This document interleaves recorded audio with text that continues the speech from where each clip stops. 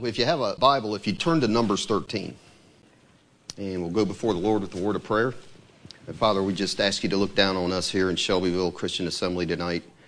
And I just ask that you'll open all of our hearts and our minds to your word, and that it'll bring edification and cause us to walk closer to you and increase our faith and to see your faithfulness. And I just thank you that you'll do that you'll be here with us and speak to us all, and that the authorities in your word, and by that, you'll teach us to walk closer to you and with you. And we thank you for doing that in Jesus' name. So before we get reading here in Numbers 13, how many of y'all, played King of the Mountain when you were young? Probably not too many girls. Maybe some of the girls might have been the best at it. I don't know. But, as a boy, you'd play King of the Mountain, and there would be a lot of construction going on where we lived. And you go out there and find a big old dirt pile, and everybody's trying to see who can get up at the top. And it generally is the biggest, meanest kids up there and starts throwing everybody else down. So the rest of you, what we do, we try to find plans on how we're going to get him off of there. And none of it would work. And he would just end up taunting us, right? So what we do then? We just go find something that we could do, since we couldn't get the mountain, and that'd be kick the can. It came like that. But I think what I want to get to is that describes a lot of us spiritually today. So, we want to get to the top of the mountain. We want to be up there living as God wants, but there's a bully that's standing on the top that just keeps throwing us down a lot of times, doesn't he?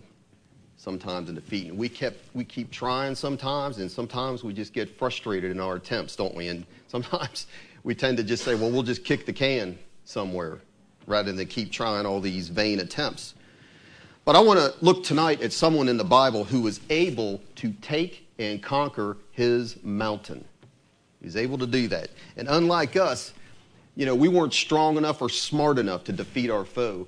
But he was able to take his mountain, not because he was strong enough or smart enough, but because he did it in the grace and strength of the Lord. And that's what we need. So everybody, though, is a candidate in this room to be able to take the mountains that God has put before us. And everybody has their mountain. It's a little different. But he'll do that for us. So we look here in Numbers 23. Now, this is a fairly familiar story.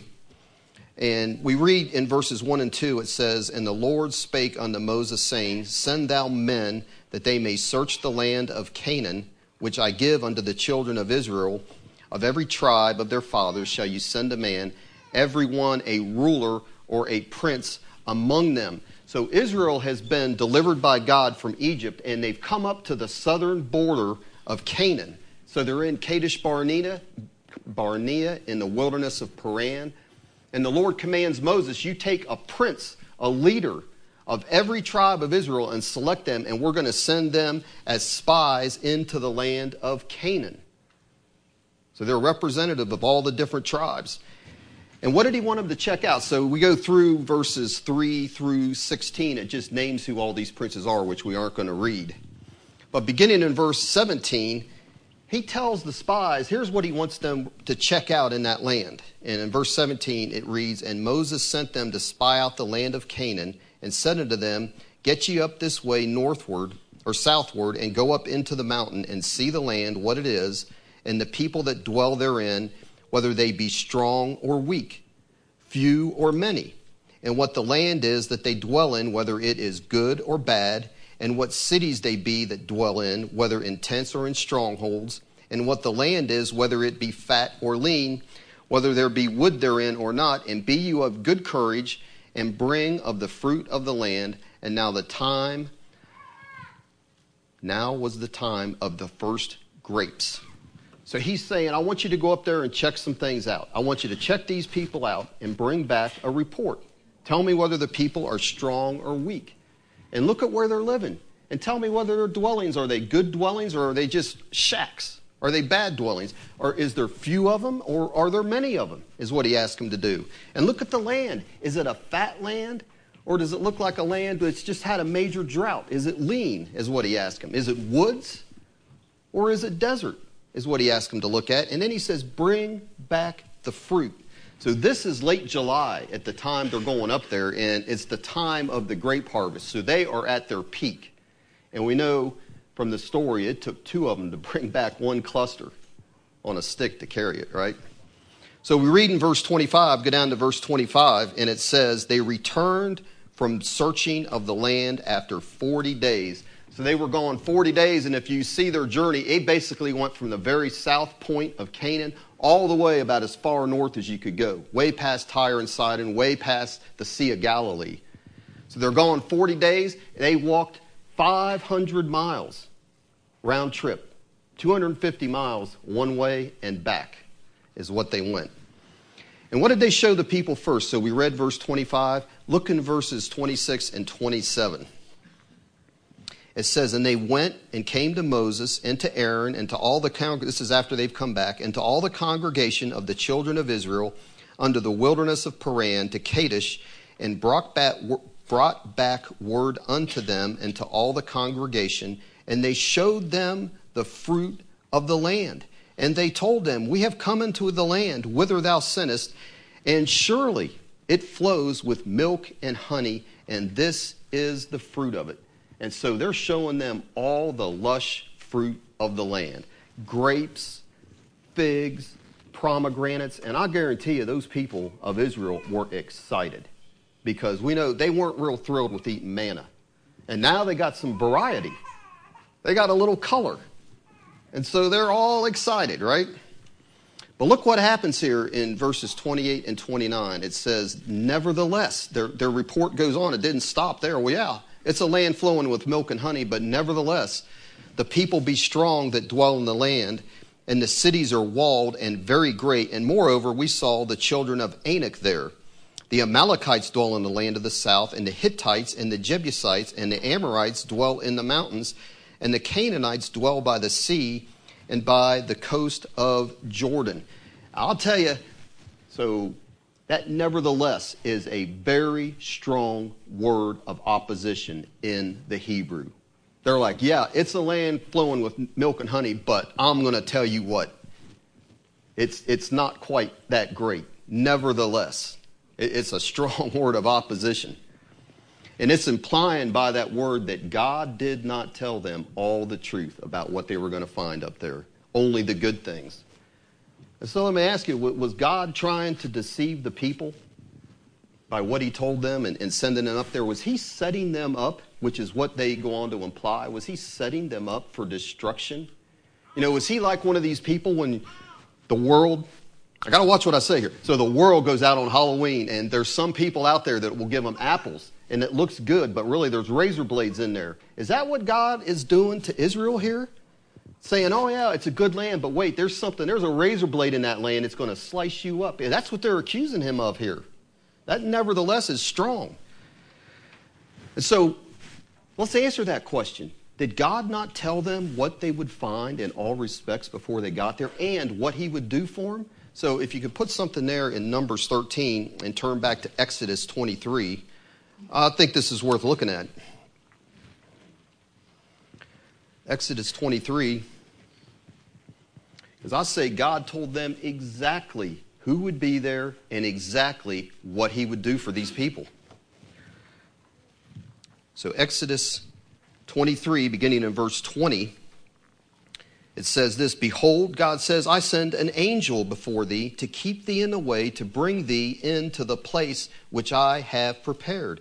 He says, beware of him and obey his voice. Provoke him not, for he will not pardon your transgressions, for my name is in him. And we know he's talking about the pre-incarnate Christ there. He says, but if thou shalt indeed obey his voice and do all that I speak, then I will be an enemy unto thine enemies and an adversary unto thine adversaries. For mine angel shall go before you and bring you in. And here he tells them who's there. The Amorites and the Hittites and the Perizzites and the Canaanites and the Hivites and the Jebusites. And God says, I will cut them off. But you shall not bow down to their gods, nor serve them, nor do after their works, but you shall utterly overthrow them and quite break down their images. And you shall serve the Lord your God. And guess what he says to him here? This is a good thing for us to realize. And he shall bless thy bread and thy water. And what does he say? I will take sickness away from the midst of thee. Because he's with them. And there shall nothing cast their young, nor be barren in the land. The number of thy days I will fulfill. He goes on to say, I will send my fear before you, and I will destroy all the people to whom you shall come. God is telling them that. I will make all thine enemies turn their back unto thee, and I will send hornets before thee, which shall drive out the Hivite, the Canaanite, the Hittite from before thee. I will not drive them out before thee in 1 year, lest the land become desolate, and the beasts of the field multiply against thee. By little and little I will drive them out from before thee, and you will be increased and inherit the land. I will set thy bounds from the Red Sea even unto the sea of the Philistines, and from the desert unto the river. What does he say here? He's promised them this many times with what we've just read. I will deliver the inhabitants of the land into your hand. God says, I will do it. It'll be in your hand, but I will be the one doing that. Is he pretty clearly told them? I think so. And you shall drive them out before thee. You will make no covenant with them, nor with their gods. Thou shalt not dwell in the land, lest they make thee sin against thee. For if you serve their gods, it will surely be a snare unto them. So wouldn't you say God had clearly, despite what these spies said, told them who would be there, but also told them clearly what he would do for them? Right? It shouldn't have been a surprise. Why the evil report? And it's got them upset. This report has got the people worked up. So worked up that it's getting hard to get them to be quiet. They are murmuring. They're like, man, we didn't know it was going to be like this. I guess they thought they were just going to walk all up in there and no one would be there. Because look what it says in verse 30. And Caleb, he had to still the people before Moses. And he said, let us go up at once and possess it, for we are well able to overcome it. And so listen, Caleb, he believed what God said, didn't he? But here's the thing, it is not a blind faith. God does not ask us to have a blind faith, does he? Because we just read that account in Exodus, and I'm saying it is 6 times in Exodus and Leviticus, God clearly tells them, I will take you in and I will give you the land. And so Joshua is just foolish enough to believe what God said. And so he tells them, he says, let us go up at once. And I don't hate to get technical with language, but that is an emphatic construction. It's in the Hebrew, it's given a sense of certainty and immediacy. You know, it's going to happen. And let's go up at once. God's given it to us. And that's what he's doing. He's saying we should all, by all means, go up and possess this land. And he's not saying that because he's confident in his own abilities, is he?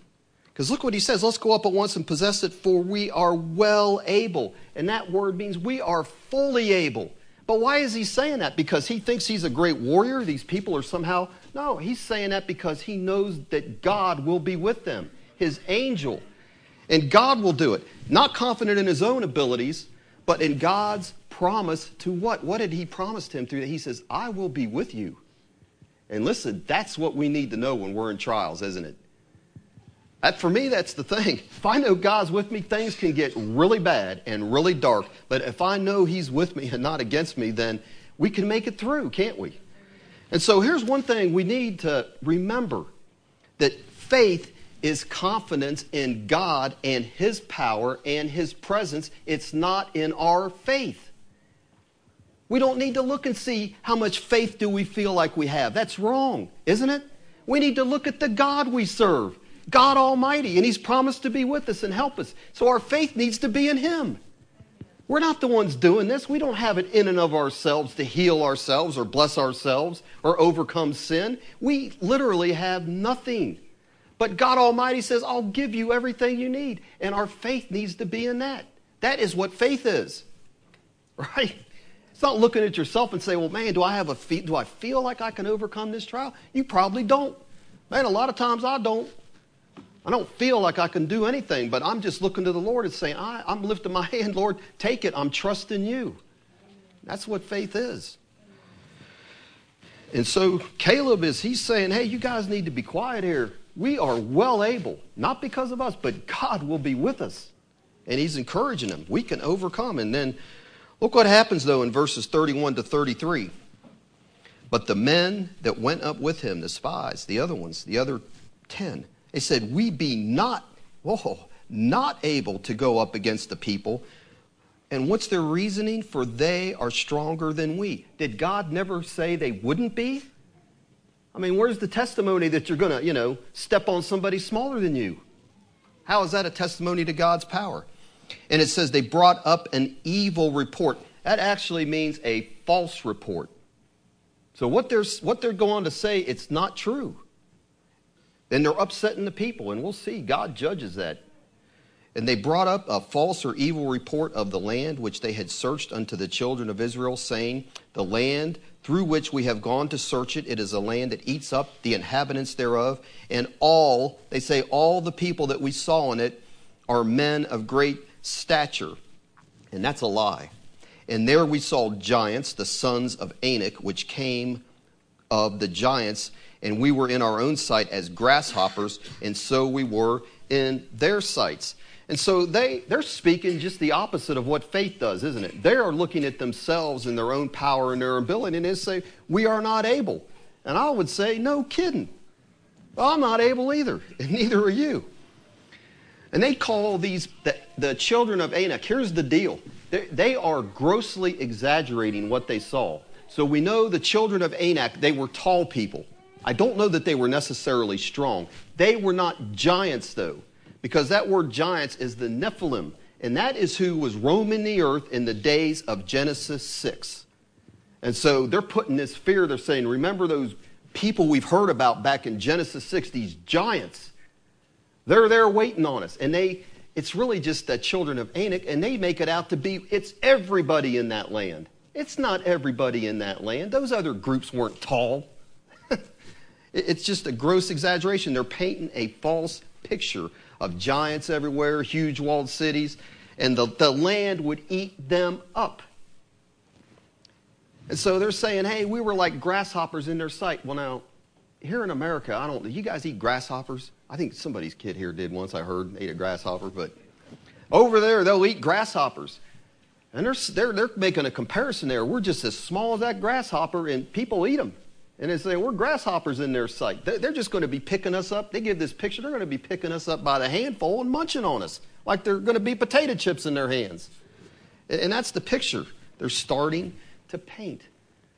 And so think about, how does that apply to us? So when we start looking at ourselves, at our own ability, at our past, at our family tree, where does that take you to? Where does that lead you to? The next step is obvious. You're going to end up like them. This is the way it's always been, and this is the way it'll always be. My dad died of cancer. I guess I will too. It just runs in the family. But is that what the Bible teaches? No. It really doesn't. So, somebody says, stop being angry because you got an anger issue. And they're just like, you don't know. I've always had a bad temper. And I've tried to control it, but it's a monster.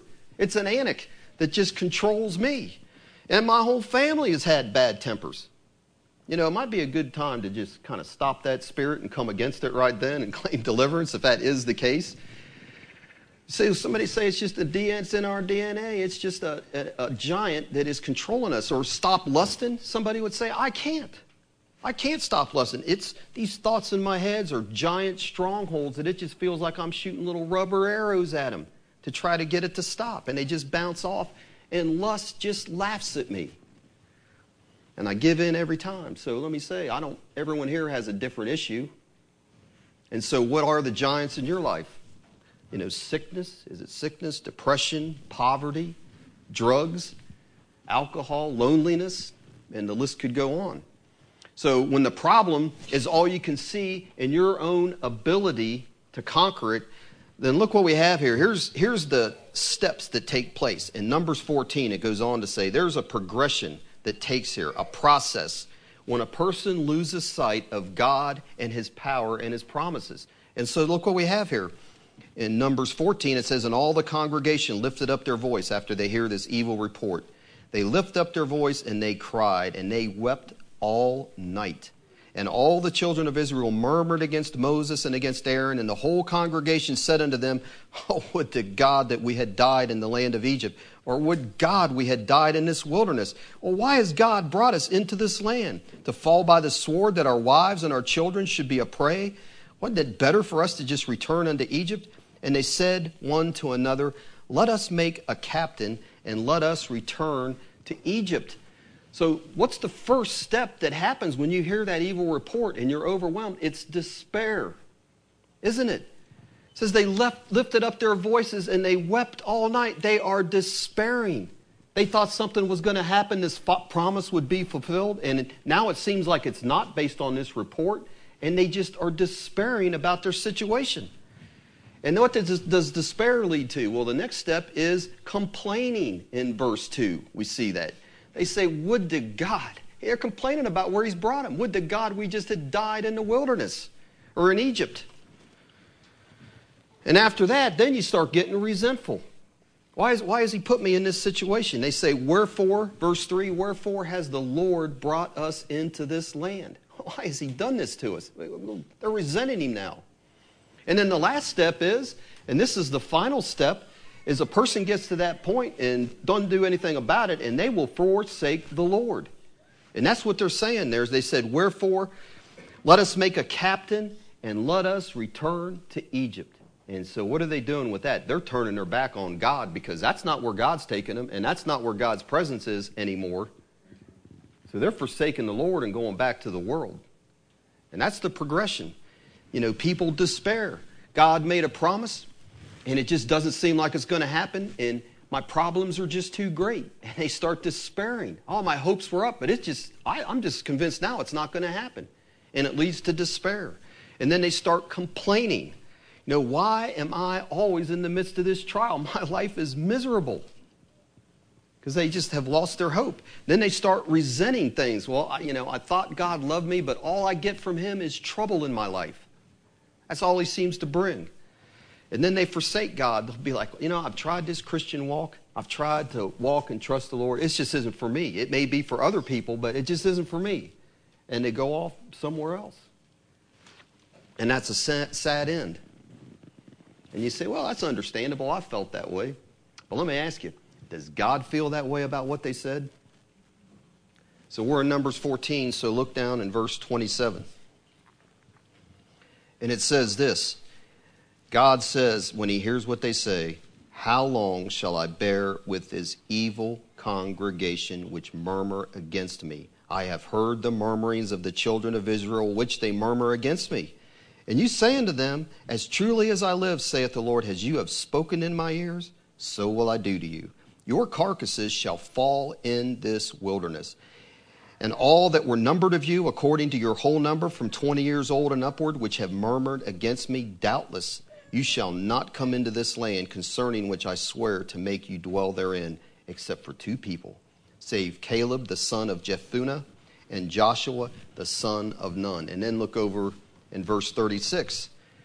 And the men which Moses, now that's the people's judgment. Here's the spies' judgment. And the men which Moses sent to search the land, who returned and made all the congregation to murmur against him by bringing up a slander upon the land, even these men that did bring up the evil report upon the land, they died by the plague before the Lord. But Joshua the son of Nun and Caleb the son of Jephunneh, which were of the men that went to search the land, they lived still. And Moses told these sayings unto all the children of Israel. And guess what? They realized, I think we made a big mistake. And it said they mourned greatly, doesn't it? They mourned greatly. So bringing back a false report, as the spies did, guess what happened? That report came back on their head. Because they said this land is going to devour its inhabitants, and God said, you will be devoured. You gave an evil report, well, that evil report's coming right back on you. And that's what happened to them. And the spies died of a plague right away. Immediately they died.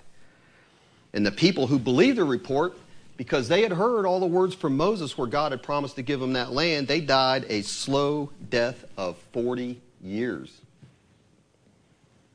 So let me just ask you, do you think God just put this here for an interesting history lesson? I don't think so. Is our case different? But let me say this, if I could. This isn't in my notes, but it's something I've been thinking about. Here's one thing. So these people, where it's not like they had never seen anything happen with the Lord, right? Because they had seen his miracles, his love in bringing them out of that land, and his miraculous power all through Egypt, hadn't he? They walked through the parting of the Red Sea. So they had no excuse. And I think God makes exceptions with people. I think sometimes we've gotten to a place where we're just not confident in his power. And I think God will deal with us in a gracious way that way. But here's the thing. There's still no excuse for not believing his promises in his word, is there? There's never an excuse for that. And so we've got to say, let's get back to that place where as a church, as individuals, we have confidence that God's power will come through for us. And we have no reason to go any other way, right? That's what I think we need to get to. And I think God, honestly, I do believe God will bring us to that place. But here's the thing. Can you see through what we're reading, though, that it is a very serious thing, very serious. There's no excuse for not trusting the promises of God. Now, God said, in another place, he said, hey, I put up with them, and he still didn't cast them off. They didn't lose the fire and the pillar at night, and he still took care of them for those 40 years because it says he is gracious, and our God is willing to pardon. So if you've missed it, it is no reason to be discouraged and give up and think you're just going to have to wander 40 years. I mean, have you had that word from the Lord? Has he spoken to you and say, it's all over, you're just going to wander and perish? I haven't had that word. I haven't heard that word for anyone in here. So we need to realize our God is gracious and it's no time to quit. That's right. It really isn't. But like I said, it still is serious because in Hebrews, God says of these people in Hebrews 3:11, he says, I swore in my wrath that these ones will not enter into my rest. He was hot because they had no excuse. And right after that, in Hebrews 3:12, after 3:11, he says that we, speaking to us, the church, take heed, brethren, the writer of Hebrews says, lest there be in any of you, that's any of us, an evil heart of unbelief in departing from the living God. So listen, if you missed it, that doesn't mean your heart's departed from the living God, but we need to be careful, don't we? That we don't take his promises lightly. We do. In verse 18 it says, and to whom sware he that they should not enter into his rest, but to them that believed not. And he goes on in chapter 4, after talking about this some more, and this is my word to us. He says, let us labor. And that word labor means to make every effort. We've got to make so if you're behind where you know you should be, make every effort, he says, to enter into that rest. Just make whatever effort you have to be to get back there.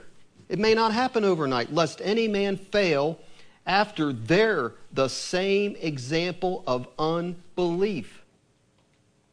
So it's given there for us an example. And he says, so labor to get to where you're not following their example.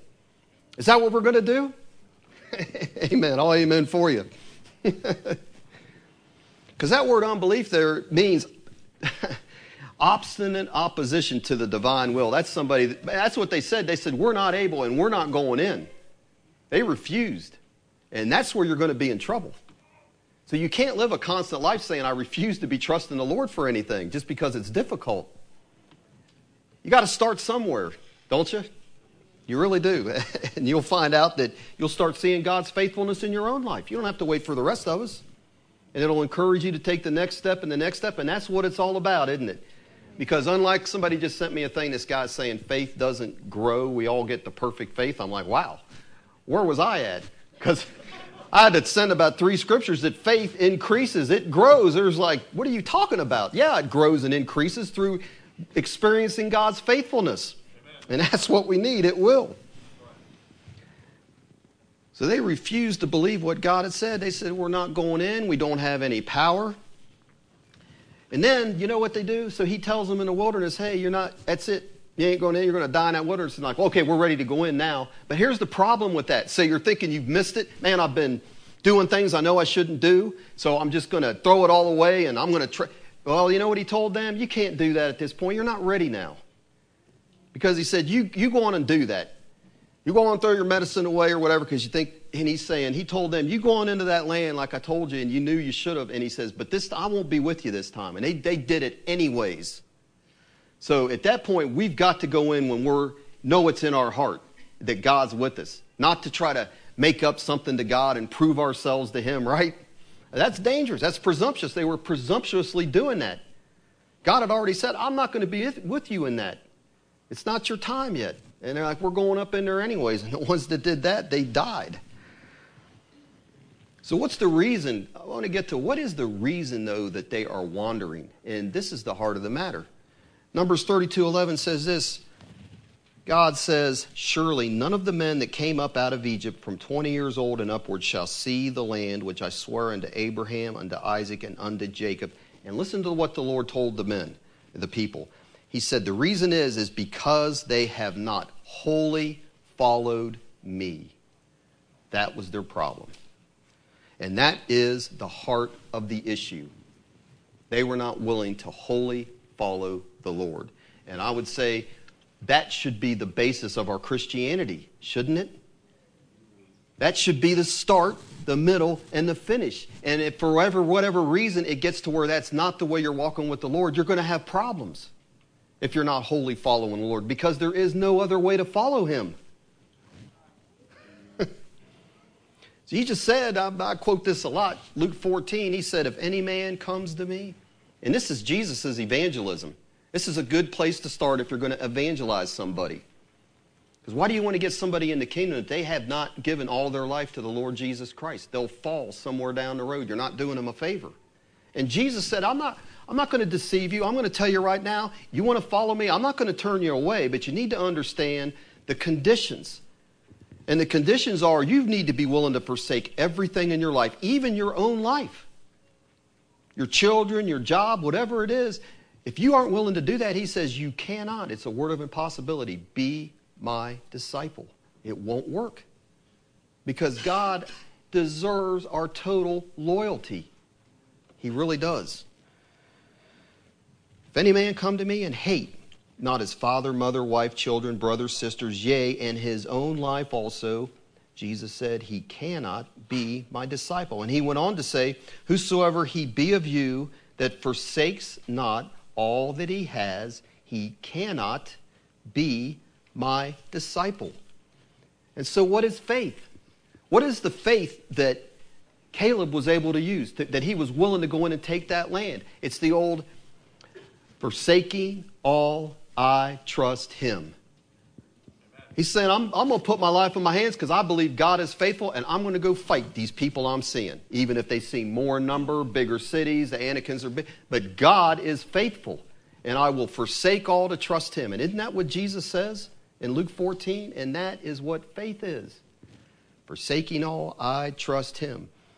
And in contrast to that is what God said to the men of Israel. They have not wholly followed me. But look, so are we still here in Numbers? Everyone? Okay, so look what he says, though, of Caleb in contrast to these people. Look at Numbers 14:24. We'll start in 23. God says, surely they shall not see the land which I swear unto their fathers, neither shall any of them that provoked me see it. But look what he says about Caleb, verse 24. But my servant Caleb, because he had another spirit with him, the Holy Spirit, and has followed me how?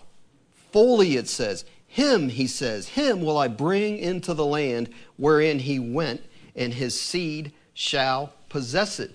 And that is a promise that God gave to Caleb through Moses. Right there. So if you would now, I want to turn to talk about this man Caleb. So we've looked at the negative side of things, but I want to look at the positive life of Caleb. So if you would turn to Joshua 14.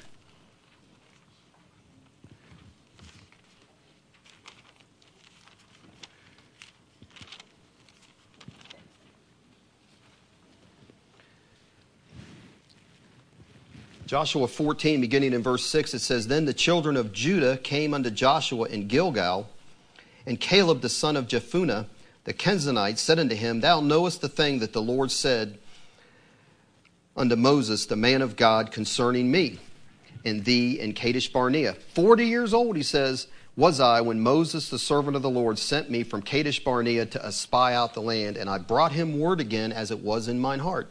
Nevertheless, my brethren that went up with me, they made the heart of the people melt. But he says, what? I wholly followed the Lord my God.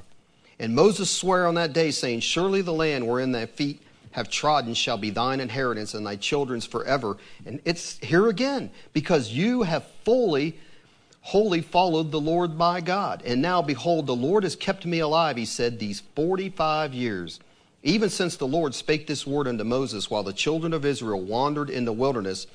And now, lo, I am this day 85 years old. 85 years. And as yet I am as strong this day as I was in the day that Moses sent me. As my strength was then, even so is my strength now, for war, both to go out and to come in. And now, therefore, he says, Give me this mountain, whereof the Lord spake in that day, for thou heardest in that day how the Anakims were there, and that the cities were great and fenced. If so be the Lord will be with me, then I shall be able to drive them out, as the Lord said. And Joshua blessed him, and gave unto Caleb the son of Jephunneh Hebron for an inheritance. And Hebron therefore became the inheritance of Caleb the son of Jephunneh, the Kenizzite, unto this day. One more time we're going to hear it, because that he wholly followed the Lord God of Israel. 6 times in the Old Testament it says that Caleb wholly followed the Lord. That's a lot of times for one man, isn't it? And 3 of the times here we have in Joshua 14. I mean, let's read them again in verse 8. Verse 8, he says, But I wholly followed the Lord my God. And Moses said he would get that land at verse 9 at the end, because thou hast wholly followed the Lord thy God. And then back down in verse 14 it says, Because he wholly followed the Lord God of Israel. So let me ask you a question. How many people do that? How many people did that?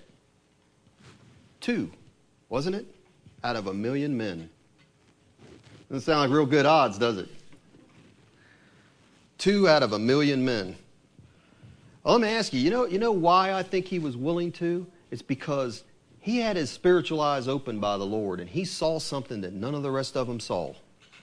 So he's watching this Exodus take place, and he knows he's back there with them when they're stomping bricks and being oppressed and under affliction, and the people are groaning up to heaven, and the groan comes before the Lord, and he says, In your affliction I was afflicted. And so he sees that God in his love reached down. He sees God's love. Didn't just leave them there, did he? And then he sees this God of love has the power to deliver his people by these judgments that take place. Awesome power. So he's saying, this God that Moses is telling us about, the great I am, is a God that loves us as his people. He's made promises to us. He's got the power to deliver us, unlike these other gods. He totally put down the gods of Egypt, the greatest nation at that time. All of those judgments represented the gods they worshiped, and God crushed them all. That's what that's all about. And he also sees, though, that this God is a God of holiness and judgment, because he judged the wicked Egyptians, didn't he? Swallowed them up in the sea. And so he's seeing this about this God. And I think that is the revelation you need to have. See this God. It's only a revelation God can give you. You see who he is. And then you can give your heart to wholly follow a God like that, can't you? You can. But if you got doubts about him, you're going to have trouble. Doubts about his love for you. Doubt about his power for you.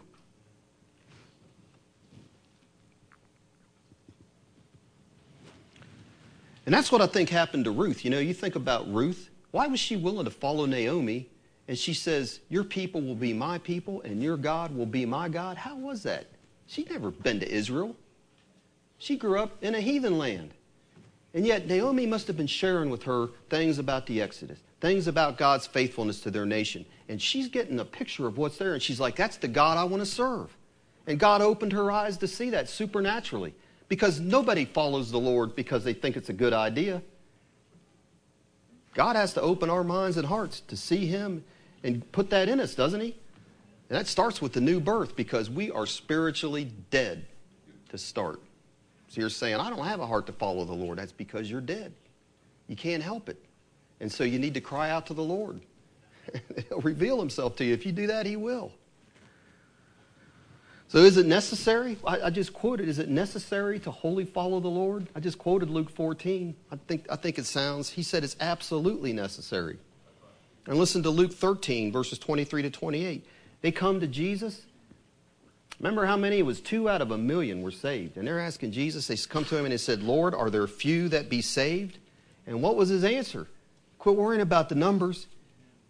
It's an imperative. He says, you need to strive, you need to agonize, you need to do whatever you can to wholly follow me and look to me and my grace to keep you and not be presumptuous. He says, his answer to them was, strive to enter in at the strait gate, for many, I say unto you, will seek to enter in and shall not be able. And why not? Because they have not wholly followed the Lord. Well, let me ask you, why can't we be like Caleb? Why can't we as a church, why can't everyone in here be like Caleb? Why can't we wholly follow the Lord? Is he some kind of special person? You're like, well, that's Caleb. That's the hero Caleb. Or whatever. I can't be like Paul. That's not what the Bible teaches. Because I'll tell you, what's holding us back? I'm telling you, it's not the Father. It's not Jesus isn't holding us back, because what did Jesus say? Come unto me, didn't He? He said, anyone that comes to me, I will in no wise cast you out. So you can't say, well, man, I just don't think I'm one of the elect. Well, can you believe a promise? He says, if you're being drawn to Him, He says, I will in no wise cast you out. Come to Him then, if you're bothered. He won't turn you down. And He also cries out, if any man thirst, let him come unto me and drink. The well is open to anyone in this room. And listen, God pleads in Proverbs 23:26, my son, give me thine heart. He's pleading with us. Give Him your heart, like a father would speak to a son. In New Testament, Barnabas in Acts, when they heard that the word had come, he came to the people, and it says, Acts 11:23, he encouraged them all that with purpose of heart to remain true to the Lord. And that word means to cling, like saran wrap. Remain true to the Lord. And that's what we've got to do. We've got to follow Him and cling to Him like saran wrap. We need Him that desperately. Because here's the thing, when you've committed yourself and your heart to the Lord, I'm telling you by the Word of God, well, I'll quote this verse, you all know it. He is happy to bless you with His presence and power and to help you through. Listen, you all know this one, 2 Chronicles 16:9, for the eyes of the Lord run to and fro throughout the whole earth to show Himself strong on behalf of those whose heart is completely His, or devoted to Him, is what it says in the Hebrew. That ought to be a good incentive, wouldn't it? He's looking for people like that. And cry out to Him to make you one of them. He'll do it. How would you like the Lord to look on your life and say, hey, you're living a life pleasing to me. I want to manifest myself to you. Wouldn't you like that? Man, I would. I'm not going to embarrass people by looking and asking at them. So I'd just say, just determine tonight by the grace of God that you're going to do that, to give Him your whole heart and quit holding back. Because then, according to the Bible, again, we got to stick with what the Bible says, right? When you do that, faith is not a problem. Really, usually faith isn't the issue. It's sin of some kind. It's the problem. Because He says this in 1 John 3:21 and 22, beloved, if our heart condemn us not, then we have confidence towards God. And whatsoever we ask, we receive of Him, because we keep His commandments and do those things that are pleasing in His sight. So let's wholly follow the Lord, church. So the second thing I want to see here, we're still in Joshua, I think, aren't we? Joshua 14, look in verses 10 to 11. Because he held on to what God had promised him, Caleb did. So look here in verses 10 to 11. It says, "And now, behold, the Lord has kept me alive," he says, as he said, "these 45 years, even since the Lord spake this word unto Moses, while the children of Israel wandered in the wilderness. And now, lo, I am this day 85 years old, and as yet I am as strong this day as I was in the day that Moses sent me, as my strength was then, even so my strength now for war, both to go out and to come in. Therefore, give me this mountain." So after 45 years, Caleb, it's amazing. He is as zealous for what God has promised him as day one. 45 years, he kept that zeal burning. And if you think about it, think about what he had to put up with. He had already, at the beginning of all those years there in that wilderness, he was one of the spies, wasn't he? And guess what he saw? His own land. He'd seen it. He'd walked it. He'd seen what it was like. He tasted its fruit. And he was ready to get it then, wasn't he? Caleb didn't want to have to wait for it. It was in his heart, I'm going up there and getting what God has given me. He wanted it then. But guess what? Because of the unbelief of the people, you know what he had to do? And this is where faith sometimes has to endure, doesn't it? He had to endure because of them for 45 years. 45 years he had to wander with them, knowing what God had promised him and what he was willing to get. So sometimes faith has to endure, doesn't it? See that promise and say, okay, Lord, it will happen in your time. And it just wasn't his time. So true faith will wait on God's timing, won't it? Because as we've been taught here faithfully, faith has nothing to do with time. Don't we know that still? That's an old principle, but it's still true. So Abraham, 25 years for his son. Noah, 120 years. He was warned. For 120 years, he had to exercise faith in something he had never seen. And then it finally came. And Caleb waited 45 years. And most people, a lot of people, can't wait 45 minutes. And panic sets in. So Jesus cursed, as we know, that fig tree. And it didn't wither immediately, did it? And was he worried? I don't think he had a sleepless night. That's just me. I have sleepless nights. So Mark 24, it just says when you pray, that's when you believe you received it. It's done. And he says you shall have it, and that is in God's timing. So, you know, the old illustration, a lot of the brothers here read Bevington in a group study they were having. And I always thought this was a good illustration of faith. And so he prays for seats and an organ for an evangelistic meeting he's having. And so he's in there cleaning up the place, and a guy comes in there and asks what's going on, and Bevington says, well, we're getting ready to have a revival meeting here. The guy's like, well, that's great. You got benches? And so here's his faith speaking. He says, oh, yeah, I got benches. And the guy's like, all right, where are they? I'll help you. I'll bring them on in for you. And Bevington says, well, this was just a guy that didn't know anything about faith, and he's trying to explain to him Mark 11:24 and 1 John 5:14 and 15, and the guy just didn't get it. He didn't know what faith was, that you have it when you pray. And Bevington felt like a fool, he said, but he held on to God's promises. And here, guess what, of course? The benches came. And they didn't come because he hinted around, went out and got a loan, hit people up for money. He just let the Lord know, didn't he? He let the Lord work it out. And I'll tell you, when we do that with things we're trusting the Lord for, don't make our needs known, and then when we get blessed, I mean, man, that is an encouragement, isn't it? It really is. It always has been for me, because I'm like, only God could do that. I didn't tell anybody else about that. So like Caleb and Noah and Abraham and George Mueller and Bevington, we do what? We hold on, don't we? Amen. That's right. And like Jesus, should have put him first, shouldn't I? Didn't mean not to.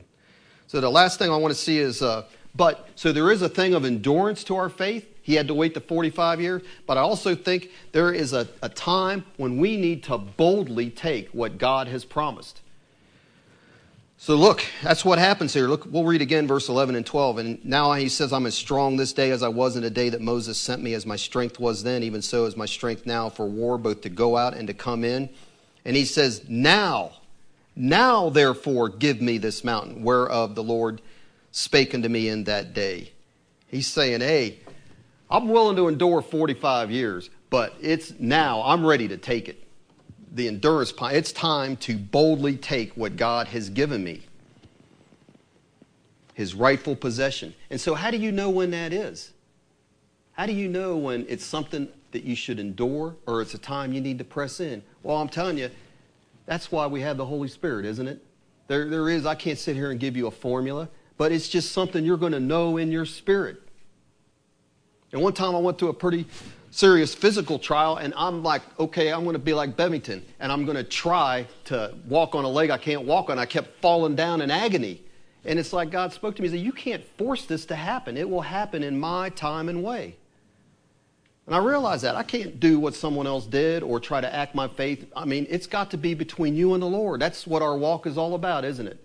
And we have the Holy Spirit, and you see different ways blind people are healed. And Jesus didn't have just one method he used, did he? And so today, it's not going to be just one method. And so we need to learn to walk with the Lord and learn to walk with the Holy Spirit guiding us. Because what if he tried to go off on his own and take that possession by himself? It wouldn't have worked. What if he said, I'm tired of being in this wilderness after 20 years. I know I can get that. It wouldn't have worked, would it? There was a time. But a time came. And he says, hey, he got the green light from the Lord. And guess what? When he got that green light, he is like a bulldog with a bone. I'm getting hold of this. I am not letting go. That's the way he was. And I tell you, give me this mountain now. I'm getting it. I'm going to go take it. The waiting's over. He knew that inside. And God likes that kind of faith. So Mark 15 and Matthew 15 and Mark 7, it talks about the Syrophoenician woman. A Gentile, and her daughter, it says she was cruelly demon-possessed or horribly demon-possessed is what it says in the Greek. It's a bad case. And the Bible says she cries out with a loud voice, have mercy on me, O Lord, Son of David. My daughter is cruelly demon-possessed. Here is a woman, she's seen this go on with her daughter for how long? It's like time to end, is what she's saying. And it said that Jesus, what did he do? It says he answered her not a word. Not a word. And is it because he didn't care? Was he getting hard of hearing? Or was he prejudiced against Gentiles? No, that wasn't the case at all. This was a test for her, wasn't it? If she's going to press in. And the disciples, they're like, man, would you just send her away? This woman is embarrassing. Embarrassing us. And Jesus answered her and he said, well, I'm only sent to the lost sheep of Israel. And she doesn't give up. She's like that bulldog with the bone. She just says, Lord, help me. Because she saw he is her only help for her daughter. She knew that. And she said, I'm not letting go of you and you're not going to get me away. It wouldn't have mattered what he said to her. And so his next answer, well, it's not proper to give the children's bread and cast it to dogs. And she's like, I'm not asking for a whole piece of bread. All I want is a crumb. That'll work. And so what was his final answer to her? Oh, woman, great is thy faith. You're not going to quit because things got a little tough. Or you think, I'm not interested in you. She saw, he is it. He's the answer. There is no other answer. And she says, I'm not leaving. Great is thy faith. Be it unto thee even as thou wilt. And so both of them saying, you've got what I need and I want what is mine. Give me this mountain. I'm not going to be discouraged. And I don't know how many of you have seen that Jim Cymbala movie, My House Shall Be Called a House of Prayer? Nobody? Well, we're going to have to show that. But anyways, in that movie, he gives a testimony about that his daughter had backslidden. And she's off into drugs, and so, of course, he prayed for her to be brought back, and he patiently endured for months, maybe longer. And he said he cried, he confessed, he trusted God. And he's just like, I've just had to leave it in the Lord's hands. He's enduring by faith. But he said they have a Tuesday night prayer meeting at that church, the Brooklyn Tabernacle. And pretty much the whole church comes and then some. And he said, but here that night it was getting that bone night for him and his daughter. And it's like God anointed that prayer service and they went after it. And he said the sound of it was like a woman giving birth. He goes, I don't know. But he said, I knew that it happened then, that it was done. And she's back to his house. I believe it was the next day. I believe that's right. Crying at his feet. Because that is when she pressed in by faith. And how do you know when to do it? The Holy Spirit brought it on them, on that congregation. And it happened. And so there's a time that needs to be what happens. What did Jesus say? He says in Matthew 11, the kingdom of heaven suffers violence, doesn't it? Christianity is not for cowards. It isn't. The kingdom of heaven suffers violence, and the violent will take it by force. And that's what we need to do sometimes, isn't it? We got problems in here that they can't endure for 40 years. You won't be around. So sometimes we got to press in. And sometimes you got to fast to press in. And we want revival here. I've had to study revival. And I'm telling you, there has never been a revival take place in the history of the church that wasn't preceded by fasting and prayer. Now, fasting obviously can be a work. It can, if not done for the right motive. But, because the Pharisees did it, right? He's proud about the fact he's fasted, the wrong motive. We're not talking about that. Well, you got to deal with the fact that Jesus said, when you fast in the Sermon on the Mount, not if. Right? And what are you doing? What is a person doing? All they're saying is, God, I need you. It's not trying to earn something from him. You're like, I need you. I'm afflicting myself to let you know, if you don't come through, I'm done. I just need you that bad. And we need to be doing that for situations that we know of and things in our own life. So sometimes, God's promises, they are all freely given, aren't they? And they're always available for us, but they must be taken by faith. And sometimes it is a violent taking that has to take place. A bloody battle, so to speak, right? Because what did Paul say in 1 Timothy? He says, fight the good fight of faith. Lay hold on eternal life to which you were called. You've got to grasp it. And so here's Caleb, 85 years old. He is willing to go after what God has given him and promised him. And it's now is the time. Doesn't matter he's an old man. He didn't have all that strength naturally. It's the Holy Spirit in him, right? Ripe old age. Strength hadn't diminished in 45 years. God supernaturally strengthened him. And what does he say? If God is with me, I will drive them out. It gets back to what I said at the beginning. That's what we need to know, isn't it? That God is with us. Then anything can happen. That's what I told Jamie today. You know the presence of God is with you, then anything can happen.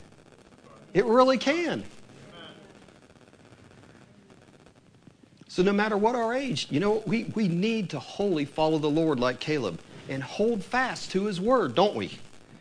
Be filled with the power of his Spirit, and we need to be willing to fight for our possessions and not just lay down, don't we?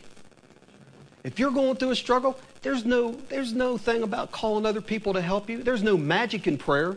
I'm not talking magic like the other day, please. All I'm saying, it's not some kind of magic, I got all these people praying for me. That may not mean a thing. You still have to exercise faith. But there is nothing wrong with having people praying with you in faith, is what I'm saying. Not just you got all these people praying and nobody's believing a thing. So that's not getting you anywhere. That's my point. That's all I'm trying to say, right? But let us know you got issues. And we got people here that'll pray.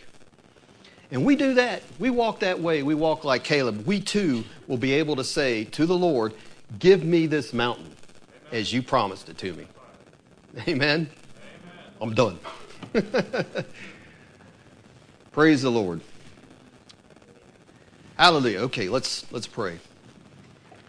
Father, we just thank you for the encouragement that you've given us from your word tonight. And I just ask you, Lord, that everybody here, that in the sound of my voice, that including myself, Lord, that you'll just give us a heart like Caleb, a heart that is wholly following you, so that we can see the manifestation of your presence and power in our lives and in our church for your glory. And then it'll just resound to praise to you, the Heavenly Father that has loved us and blessed us and manifested his presence to us in healing, deliverance, and freedom and joy. That's what we want to see, Lord, and I just ask that you'll put that on all of our hearts, and we can just carry that with us. And we thank you for meeting us here tonight, and we do that in Jesus' name. Amen.